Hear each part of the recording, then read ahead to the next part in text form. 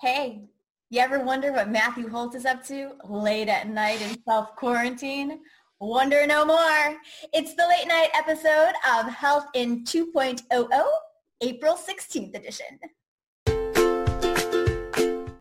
Health in 2.00. It's the show where Jess asks all your questions about health and technology, and Matthew Holt tries to answer them in just 2 minutes. Wake up over there. What are you doing? Dressing gown and all. It's not that late. It's pretty late, Jessica, and you are making me stay up even later after we do this to talk to a bunch of people in Australia. That's right. We are hosting a Zoom bar for the Australasian Institute of Digital Health. They're very first. Digital Health and Australasians and institutes down there. Mm-hmm. I thought they just drank beer and sat around and had fun, but why are they doing it in the middle of the night? No, but that is what's happening there with you right now. But why are they doing it in the middle of the night? I don't understand it. It's not the middle of the night there. It's the middle of the afternoon. Like those Aussies, 3 o'clock p.m., 0 o'clock. Do we have like a show about deals and stock prices and sure digital health? Well, we better do it. Get your timer. Okay. Timer ready? Timer ready. Go. All right. Wellthy Therapeutics gets $4 million. Tell me about them. All right. One of mine, company I've been working with out of the Bayer Group. Very, very smart management team led by Abhishek Chad. This is based in India, but with activity in Singapore and probably coming to a town near you at some point. First public raise they've done, I think, but there's more to come here. They are a digital therapeutic company that matches sort of digital therapeutics, coaching, and all that great stuff with generic drugs in India, Singapore, across Southeast Asia. Smart guys, a lot more to come from this. Watch that space. All right. What about Lionrock Recovery, telehealth for substance abuse? They get $7 million. Yeah, this is, I know nothing about these guys, but there's been a lot of activity in this area. Even my friend JL Neptune, who's been busy getting and now recovering from COVID-19 in New York City, has got a company called Wellthy Recovery, which is in this space. And there are some other similar spaces. Our friend from Project Hope, you may remember, Christina Saffron, has now got a semi-secret startup in the recovery from eating disorders space. So you're going to see a lot more of this remote activity around recovery from substance abuse, alcohol, all this stuff that, you know, that you will go to a treatment facility and then you come out and you fall off a cliff. All of this stuff is going to come on a sort of continuum of care. We'll get more into that continuum of care later in the show. All right. What about Datos Health? They get $7 million too. Oh, funnily enough, as I said, we're later in the show we're here. So Israeli company with a lot of clever workflow and algorithmic stuff around remote monitoring. Really big deal. If you look at remote monitoring, we need a lot more of it because we have a bunch of people who are now sick at home. Are they sick enough to go to hospital? Are they going to be out of the hospital and recover? Because you may have heard that in the hospitals, they're stocked up with a certain kind of patient right now. All right. What about Biofourmis? They acquire Gaido Health and expand into oncology. Did that go? Oh, remember the... You're got like my old phone on and it's got the ring. Today. It's got the chicken. Oh, it's so cute when you're tired. You're so slow. Okay, well, I'm slow. Another very sharp Indian, Singaporean, American connection here. Biofourmis moved to Boston.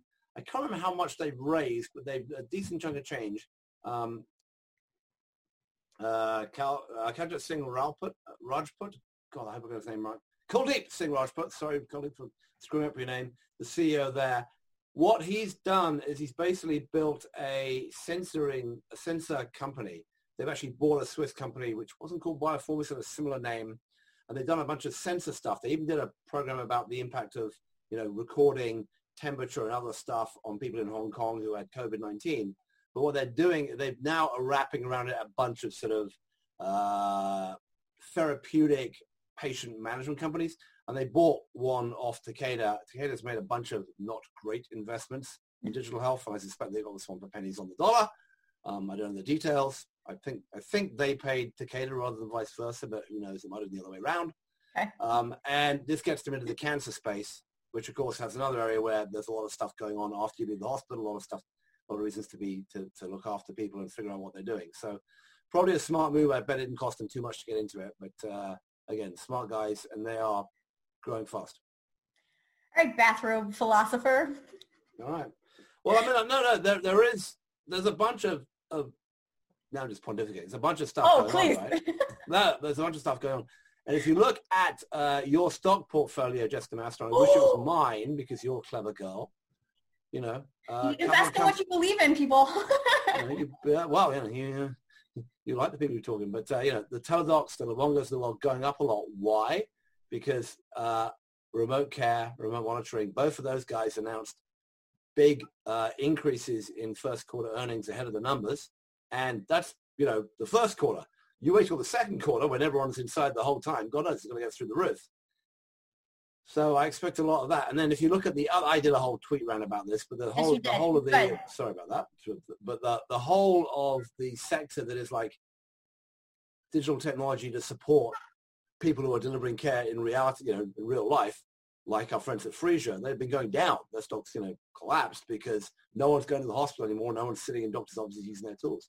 So There is a shift going on. How long the shift stays, who knows? But very interesting. I think this whole remote monitoring space is fascinating. I'm having a bunch of conversations about that now, and we will see where it turns out. But life is going to be different in healthcare after COVID. Yeah. I had a great chat with Joe DeVivo, CEO of InTouch, that got acquired by Teladoc at the beginning of the year. So that is going to be up on the healthcare blog today, actually. Today? Did he say, they're the in-hospital part compared to Teladoc, and I wonder how much that's going to integrate, because Teladoc's bought a ton of stuff. I know the answer to that. You may have the answer. But here's the thing, right? Teladoc has bought a ton of stuff, and now their stock price is market cap was 11 billion and change, and their stock price is up double. They're going to have to buy a ton more stuff because there's going to be stuff available for free.